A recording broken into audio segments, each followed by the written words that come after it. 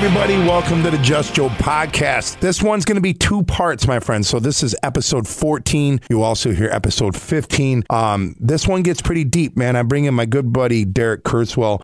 Derek is known for playing drums in Shadows Fall, a band called Seamless that featured Jesse from Killswitch Engage, a hardcore band called Unearth, and a bunch of other projects. And we not only talk about music, we talk about something very deep, as Derek has gone through, has battled some demons, just recently out of rehab. And we talk about his whole journey through music, through drugs, and now to the other side. And we get pretty deep on this one, so we hope you all dig it. So here we go, episodes 14 and 15. Welcome, Derek Kurzweil. What's up, everybody? Welcome to the Just Joe podcast. You just heard my intro. I got a very, very, very good friend, probably one of my closest friends that I made during the days of Brand New Sin and on the road.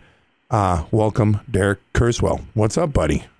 Hey, man, how are you? I'm good. I'm so stoked to have you on here. Between having Mercedes from Kitty last week. A great friend of mine from back in the day. I know. We, when I was with Shadows Fall in 2001, and let's just talk about the fact that Mercedes and I have some awesome history due to the fact that we played the last Pantera show ever at Beast Beast. No way. Yeah, Yokohama Arena 2001. Oh. And she was there, I was there, and they were awful. But it wasn't they were awful. I mean, Phil was just out of it. It was, yeah, they were at the end. There was a reason why Pantera ended at that moment. Yeah, but it's just so crazy to think we were there. But anyway, yeah, I'm sorry, Mercedes. No, I had her last week. I got you. On upcoming, I'm going to have, Jason Bittner, who's another good buddy of all of ours.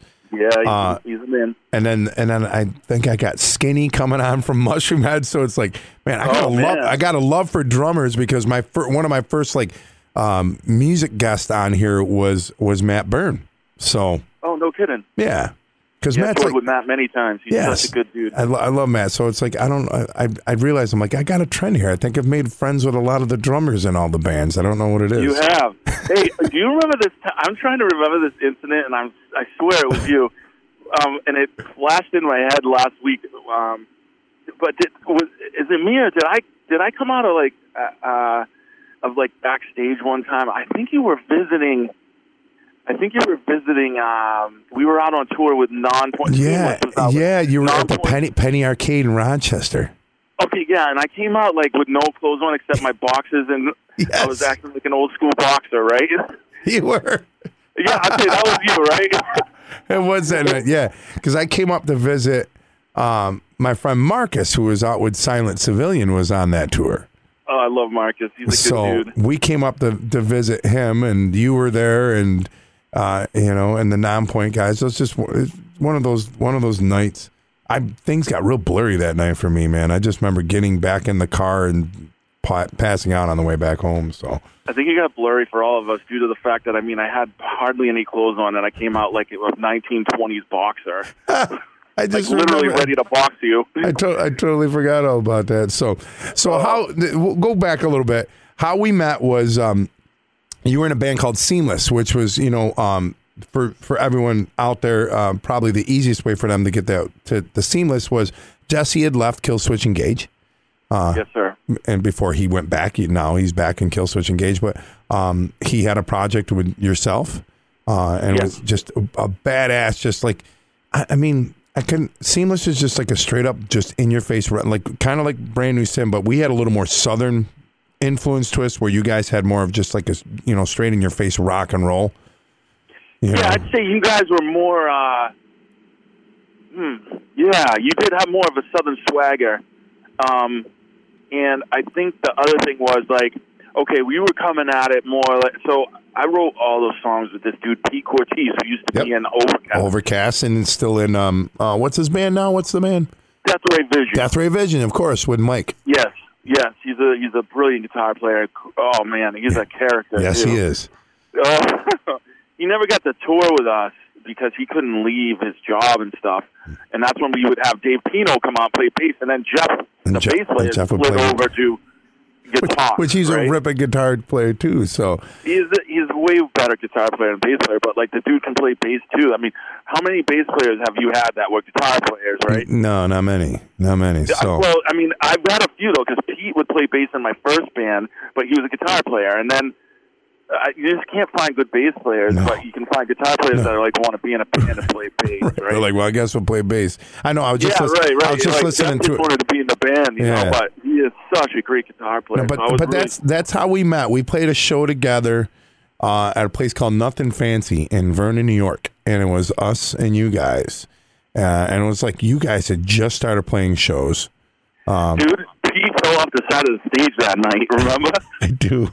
I think that was the night the bathroom backed up in that place, and there was like literally turds like floating down the hallway. That was a wild night. But after that, we ended up doing handfuls of shows together. Whether here in Syracuse, I remember one time we played in Hackensack, New Jersey together. Oh my God, I remember that. And John Costco from Dropbox in St. Kane, he was out that night. Yep. So we were just slugging it out, and like as hard rock as we were, it's like people just didn't get it. You know, like we wanted to, like, there should be no reason why we couldn't have just packed clubs like crazy, but you know, for some reason, I guess we. You know what's funny? I don't know about you guys, but I feel like that Seamless is bigger now than when we were together. Like, it's crazy the amount of people that just out of nowhere will, you know, send me Seamless,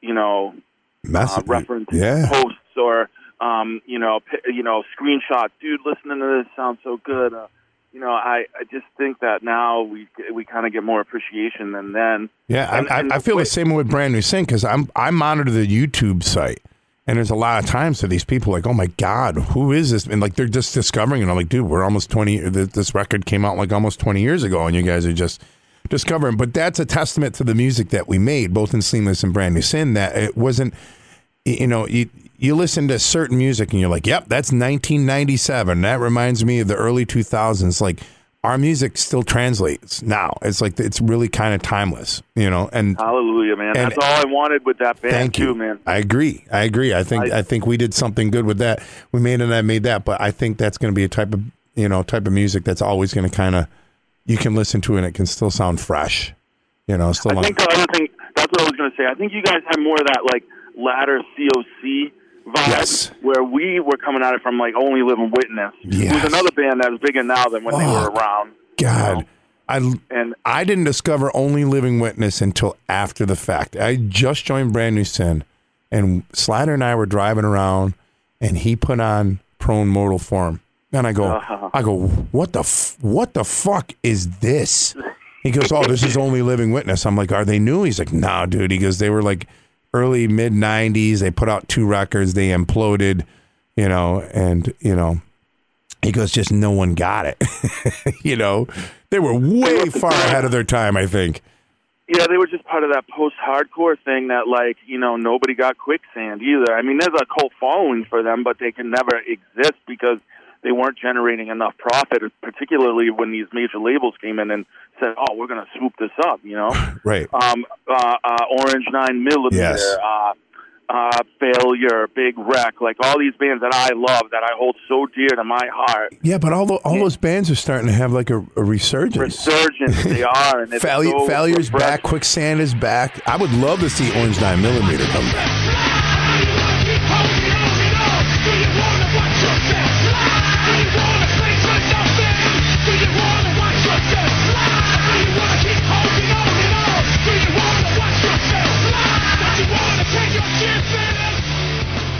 That was man! That band was so good and so good live. What was the singer's name? Orange 9. Shaka. That's right. Yeah. I was just talking about them last week with Mercedes, because I was telling Mercedes how I discovered Kitty, and I'm like, man, there was these bands that were on the label, the same label they were on. Orange 9mm and another band called Battershell that would play Syracuse all the fucking time. So we, you know, got to know all those cats, and they were the ones that like, hey, you know, this is what else is, got to hear these 15-year-old girls from Canada, and they gave us this, you know, this CD or tape or something at that time. So But man, that Mercedes, real quick. Have you seen any of her wedding photos? I know. How beautiful did she fucking look? She looks so gorgeous. She looks better now than when she was a kid. I know. That's what I said. She's someone. Did you know that she hasn't? We'll get to this about you, but she hasn't drank in like 6 years. No way. Yeah, she doesn't drink anymore. Good for hey man. I'm telling you, 2020 is the year of sobriety. I know. Like Andy Dufresne from Shawshank Redemption said it best, man. Comes down to one simple choice. You either get busy living or get busy dying. Yeah, simple as that. I mean, even I stepped away, and I think this will be a good segue into what we'll talk about you, is that I left Brand New Sin, and I've talked about this before. I left Brand New Sin, and I immediately started like just playing my solo stuff. But I still had the mindset of like, hey, it's every night. I can drink every night. I'm going to drink for free every night. I'm going to get fucked up every night. And I did that for a year. Still back here, and I didn't like slow the fuck down. I didn't have any decompression time because I didn't have it. And then one day, about a year or so after I left Brand New Sin, about a year and a few months, and I woke up one morning. I'm like, yeah, this isn't working for me anymore, and I stopped. And I didn't drink for 18 months, and I didn't know if I was not going to drink forever. I didn't know that. Someone's like, well, when are you done drinking? I'm like, how long are you done for good? I'm like, I don't know. I'm just going to see what's going on. And I kind of wanted to see two things. One, if I really had a problem where I would have to address it via, professional help, or if I was a product of my environment, And so you're doing a social experiment on yourself. Yeah. And I did it. And in hindsight, I should have taken some professional advice. I did it on my own, and, I did it okay. I navigated. But I found out I was a product of my environment. And then 18 months later, I kind of like dabbled back in it. And ever since then, I've never really been, I can't tell you last time, like maybe once a year I get like tie one on, maybe once a year. I've never gone to the level that I used to go on Brand New Sin. And like, even this weekend, I had 2 beers at one gig and 2 beers at another gig. And that was a lot for me. You don't have to disclose this information. No. Because I'm so transparent with my situation, and I'll explain why in a moment. But, did you ever have a problem with anything else, like Coke? Or Yeah. Well, I think it was, I'd always smoked weed. I still do to this day, but not, I don't smoke it every day. It's like, every once in a while. Can I say one thing about that, though? And that's not to discredit weed, but, man, I was not in rehab amongst the hundreds of people I've met in this world. There was never one that was there for weed. Exactly. No, I agree. I mean, that's. But I can't imagine. I was telling somebody the other day, like somebody like goes there for weed. Like all of us are like talking about these in groups, talking about these like major things that we've done and like gone through, and like just I can't imagine some like weed had like whoa. Like I woke up one morning. Right. Remember, it was the movie Half Baked. They're like, you're fucking here for weed. Like, have you ever sucked dick for weed? Saw that. Oh my god, that would be hilarious. Like Bob Saget plays this coke addict in Half Baked. He stands up and he's like, "You're here for weed? Seriously? So you ever suck dick for weed?" like yeah. Oh my god. It's so funny. So appropriate though. It's inappropriate, but it's true. But I did a lot of drugs in college. And it was like what you did in college. You experimented, I did acid, I did coke. I experimented, but I never had a problem with it then. And then years later, I stepped away and I didn't do any of those drugs anymore. And then as the years went on in Brand New Sin, I was kind of self-medicating, like it wasn't a party anymore. I was kind of self-medicating because I was trying to keep back my panic disorder, my panic attacks, my depression of being on the road. The depression of like just being in a van with dudes it was, this. All of us struggle with this. And who's toured, it's not a very good place to be mentally. So like, if you got any kind of mental problems, you're going to get a darker past. So then as the years went on with Brand New Sin, I was drinking. And then I started doing coke. And then I started doing a lot of coke. But then I didn't have a cocaine problem per se. It was alcohol with me. Cocaine was something that I could do so I could drink more. Or I could hang out. I've heard this many times. Or I was never a coke guy. Right. And I could hang out longer. Right. Everybody talks about the party. And right. And it was the party aspect of that. But then when I left Brand New Sin, I kept the drinking up, but I just stopped the coke. And I haven't done cocaine in years, but the alcohol was was that thing. But luckily, I was able to navigate it to a point where I've become adult about it, and it wasn't luckily a problem. And I'm always super conscious about how I will not drink if I have, stress. I will not drink if I'm depressed. I will only be in when I know it's in a good spot. Like some nights I'll just turn it down, even just to have one, because I'll know those things. Luckily, I'm that way. Not everybody can be that way, but that's how I navigate it. And with you, now we'll segue into this, is like a few months ago, you were very transparent on Facebook, and you admitted that you went to rehab, that you had a problem, that you and your wife were getting divorced. So it was like all these things kind of came right out. And I kind of knew on the back end that you and your wife had problems in the past. You and I have been close enough to have that. In all these years, never knew that you had a substance problem. So that was a big wow, It wasn't completely, for everybody. It wasn't a complete surprise because, fuck, we're in rock and roll, I've seen, it wasn't a complete one out there. But why don't you give a little backstory, because this is the part of the music industry and the music side that a lot of people don't see, or they do see and they don't understand. So I want to hear your story. And it is, thank you, and I appreciate it. But here's the thing: I just want you to know how much I appreciate hearing your story. Like, I have this new thing where I remember when I was in a group like 2 weeks into rehab, and like you live recovery from 6:30 in the morning to 10:30 p.m. every day. You have no connection to the outside world. You are in purgatory. It was awful. It's not supposed to be fun. Like, no, you're supposed to, do this if you want to be there, which I was one of a few people that wanted to be there. Everybody else is court ordered or dragged there by their family or whatever. But when you surrender and you make the choice to take your life back, then it's not supposed to be fun. No. All right. What was the biggest trigger? Was it the enough is enough? I'm sick and tired of being sick and tired, or was it just a combination of, a culmination of the sound, kind of like a lot of shit happened to you at one time? I'll listen to this, man. All right, let me go backward a little bit. First of all, I never touched a drug in my life. I was around drugs growing up, and my father was a massive cokehead, not my stepfather. It was a scary environment to be in. I'm a sensitive and emotional guy. Like, not sensitive to where, like, you're going to offend me. I'm sensitive as in, like, I'm empathetic. I'm compassionate. Like, I care about people, Like, I love. I'm like a heavy metal hippie, you know what I mean? Mm-hmm. But I never did drugs. Drinking was never my problem. Still is not my problem. I will not drink now, but booze was never my problem. What happened was, I didn't even drink till my 21st birthday, brother. Like, I used to be DD designated Derek. Like, I would drive my friends around. That doesn't surprise me, And I would not drink. Like, everybody knew I was. This is why it's a surprise to so many people, because they knew I was so militant in my approach about drugs and alcohol. I never wanted any of it. But at 33 years old, I had a hernia operation. You know where this is going. Yeah, I know exactly where it's going, yeah. And I had 3-4 weeks of, like, massive amounts and handfuls of Percocets, and I had never had them in my life. And, dude, they were awesome. Like, no doubt about it. And I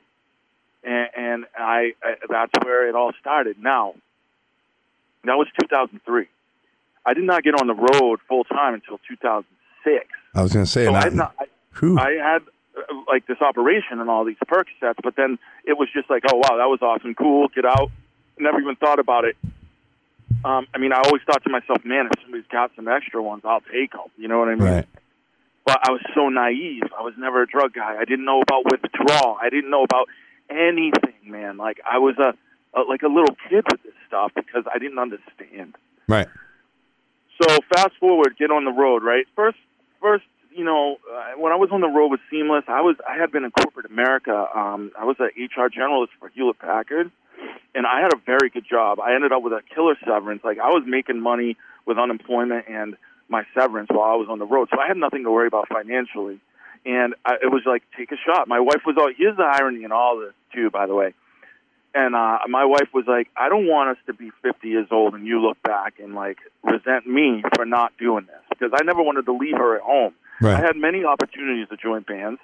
I mean, I was in corporate America. My boss gave me a leave to go out with Shadows Fall. They offered me the gig before Bittner, but I told them I couldn't do it. Right. I had a great job, and I didn't want to leave my wife at home. So that's how that all happened, right? Let's just go. Remember, I'm a compassionate. I'm vulnerable at times, but I like vulnerability. It keeps you in, yes, keeps humble, you in check and humble and present. Humility, man. But, yes. But this is what happened.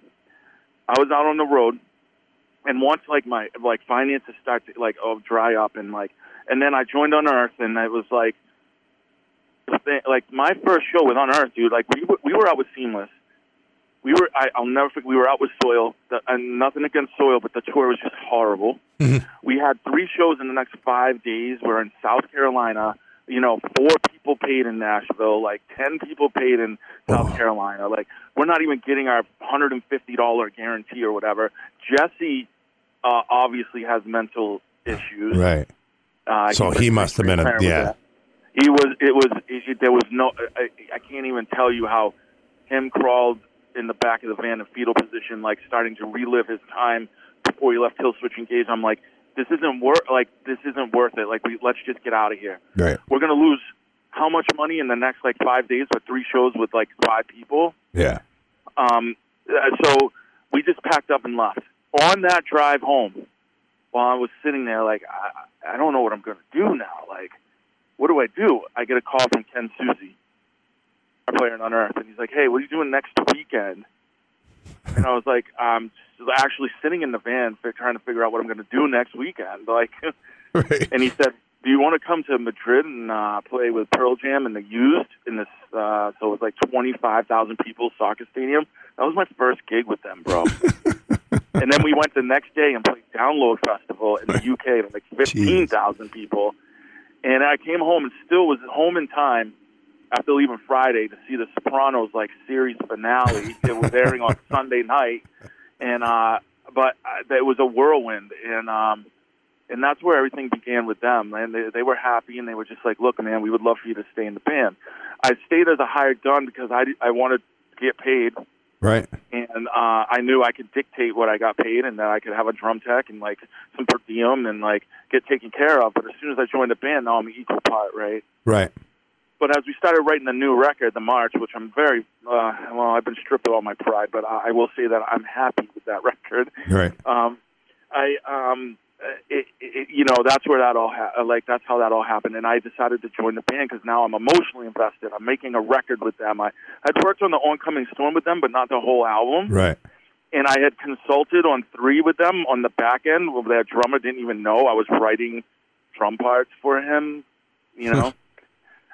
But then when The March, Buzz and I wrote that whole record together practically, and I was really emotionally invested. I decided, okay, I should jump in. It's only fair also because I was getting paid more than they were at the time. And I just hoped that that record would help us get in a place that would be comfortable. Well, for me, man, and dude, you said it best.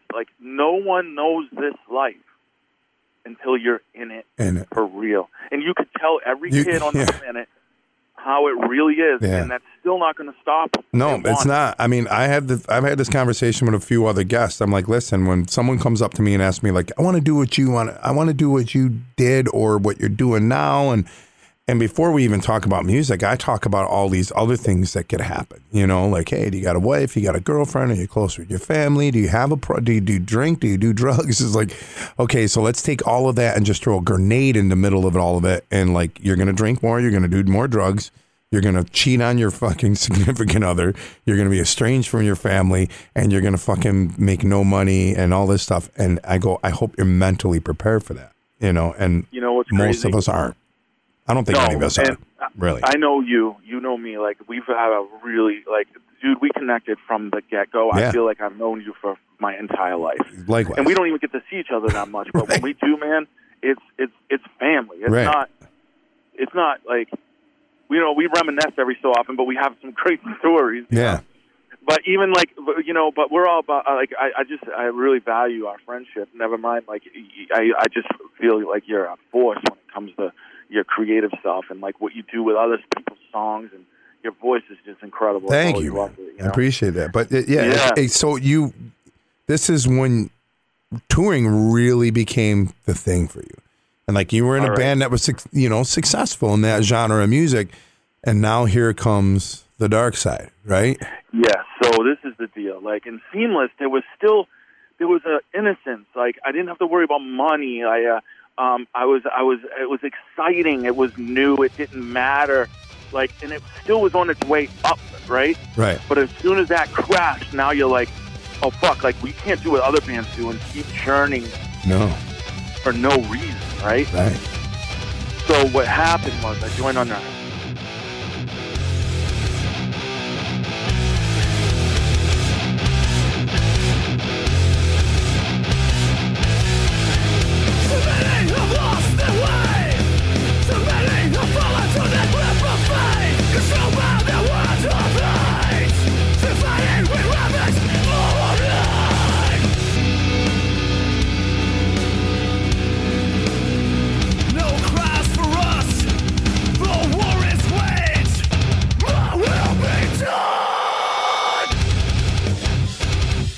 I'm in a successful band that's making money, that's playing to thousands of people all the time, out of nowhere, right?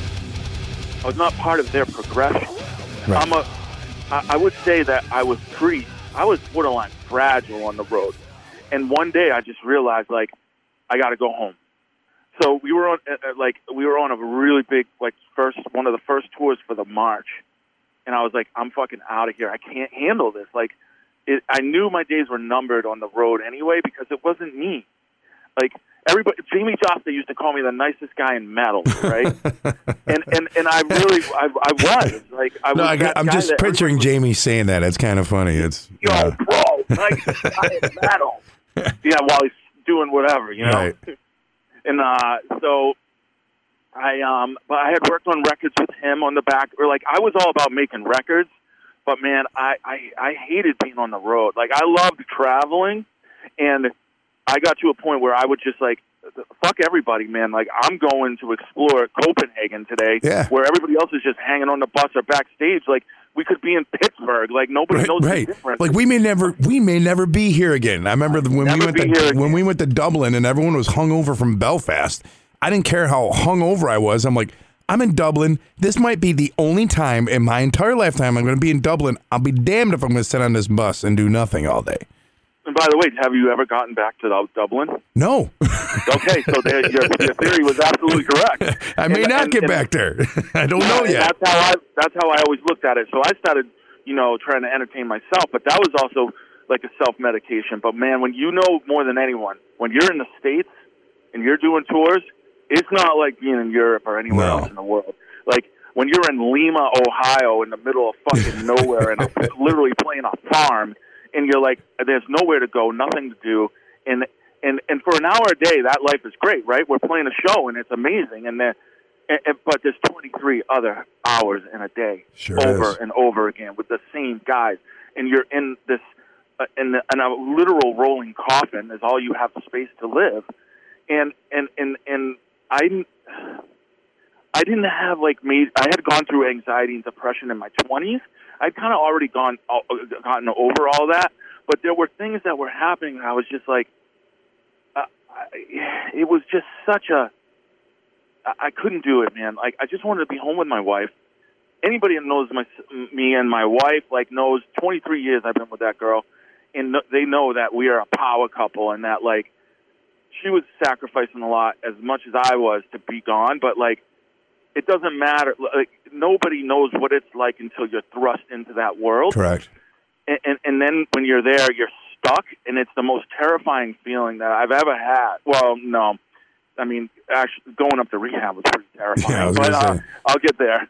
But this is how it all started. Okay, I go to my tour manager. Hey, man, I got to go home. Like, okay, we have, it was like a House of Blues style tour. So you're talking about, 750 to 2,000 people a night tour, Harpo's was in there, stuff like that. Those places. So you're a decent-sized tour. Real good tour. We had like big bands bands that are huge now were opening for us. Like it was exciting. It was one of the first tours on the record. So like the cycle was just starting, and here it is, another drummer that they have is like ready to fucking lose it and leave. So we said, I remember clear as day. Like, dude, you do realize you're gonna affect thousands of dollars and thousands of people and a crew of guys and a band. Like, is there anything I can do for you? And I do remember saying, I had an operation a few years ago, and, like, I got these things. I was so naive, dude. I didn't even know. I was like, Vicodin, Percocet. He's like, oh, bro, don't even worry. I got you. Look under your pillow at the end of the night. And I played, came back, couldn't sleep again that night. And he's like, I told you to look under your pillow. Looked under my pillow, there was a script. And then anytime I needed one, there was another one. And anytime I needed one, the Percocet fairy threw more Percocets under my pillow. And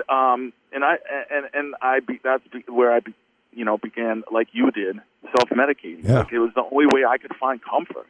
I couldn't sleep when the bus was moving. I couldn't sleep when a plane was moving. So let's talk about leaving Nagoya, Japan on my last Japanese run. And I went from Nagoya to Tokyo to Kuala Lumpur to Frankfurt to Chicago to New York to Boston. 37 hours I was in the air. Oh. The long way. Yeah. That's three-quarters of the way around the globe right there. Right, but when you're, I don't know if a lot of people don't know this either, but when you're on a tour, like, as long as you're going in one direction, so we went the other way to get there because we were out in California, I think, before that. So we flew from Cali to Japan.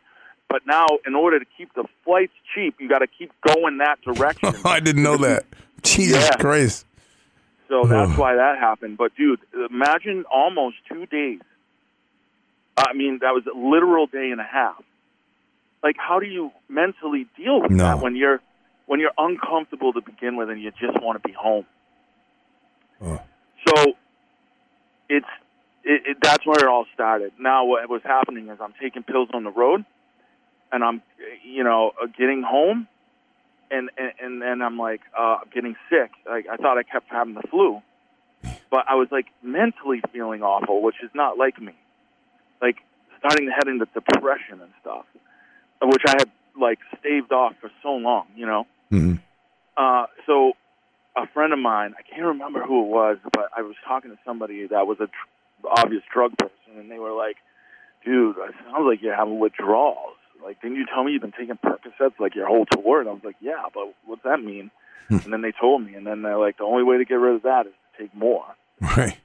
And then that's what I started doing. Well, and then, or do what you're supposed to do and get clean. So fuck it, we'll just take more Percocets, whatever.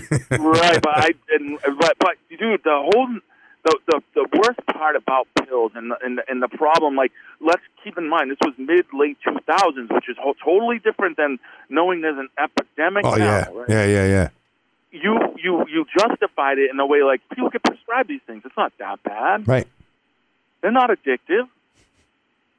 And this is why we have a giant heroin problem in this country now. Okay, so let me fast forward here because I'm probably going to kind of surprise you a little bit. But no, you're not going to surprise me. I know where this is going, so go ahead. Yeah, but I want to hear it because this is why we're here. Yes. Well, so then, okay, so I walk away from my dream. I leave the road. Dealing with that alone, I don't know what you went through in that process. Like, we're going to stop. Like, we have to. But here we are. We have this thing that 0.001% of people get, no matter what level you're at. Right. Like, we have it. Like, we can keep going. But you can't because there's 5 dudes, and, like, if one of you is off, like, there's a problem. Yeah. So, all right, let's. So, Unearth, this was put in the press as an amicable split. But they kicked me out of the band, and I'm admitting that for the first time ever in a public forum. Right. They kicked me out. Now, we were not getting along in terms of writing the new record. It wasn't going to happen. I was not happy. And we were on that last tour with As I Lay Dying, All That Remains, us, Carnifex, and Born of Osiris. Great tour. We had a really good tour. Yeah. But during that tour, another thing happened that I think contributed was that Trevor saw me trying to cop pills from somebody on the street in Canada, and he was worried. Like, he was like, dude, what are you doing, you know? Yeah. So I think it was a culmination of, like, a couple of things. Like, you know, I was butting heads with them writing-wise, which definitely happened. But I think they knew, like, I was going down a bad road, and they had that problem with someone previously, and that person couldn't even get through a show one time. It was like and that's when they got kicked out of the band, okay? So they were trying to nip something before it got to that point. Correct, and I don't blame them at all. Like, I get it, you know? Of course, I was defensive because I didn't think I was an addict. I didn't think I had a problem. I was too good for that, you know? Right. I'm fucking cool. I'm Derek Kurzweil. Right. Because on the road, another thing, I don't know if this happened to you, but I started, because I was so fragile and, like, not that life, like, you get to a point where you're like, okay, well, let's self-medicate, and I'm going to start being a hard ass because I'm going to get swallowed up if I'm not. I can't be the nicest guy because you just get taken advantage of or treated like shit all the time. Right. You have to turn into a salty, you know, somewhat, I was like a loose cannon, dude, and it's not me, you know? So, all right, fast forward back. I'm off the road. I walked away from my dream. I got kicked out of the band, but then I auditioned for The Sword, which a lot of people don't know.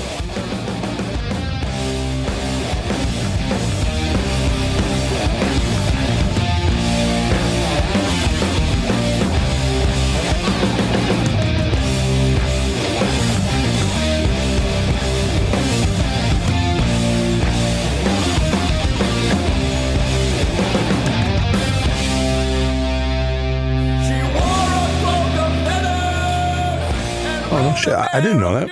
Yeah, I auditioned for The Sword like a week after I got kicked out. Like, that was the first thing that happened. But on the back burner, I had a tour in Europe lined up with the Ghost Inside because they had lost their drummer. So what I ended up doing was auditioning for The Sword. They wanted me to play, but they wanted me to move to Austin. I was like, I just learned the whole set on the plane. I don't need to be there. But they run their band like a business. Yeah, they do. And I really admire that. That's a great band too. Oh, they're amazing.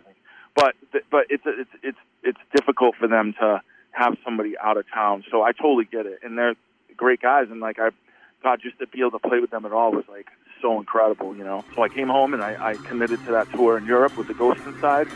And then after that, I was like, I'm done. Like, I can't do this anymore.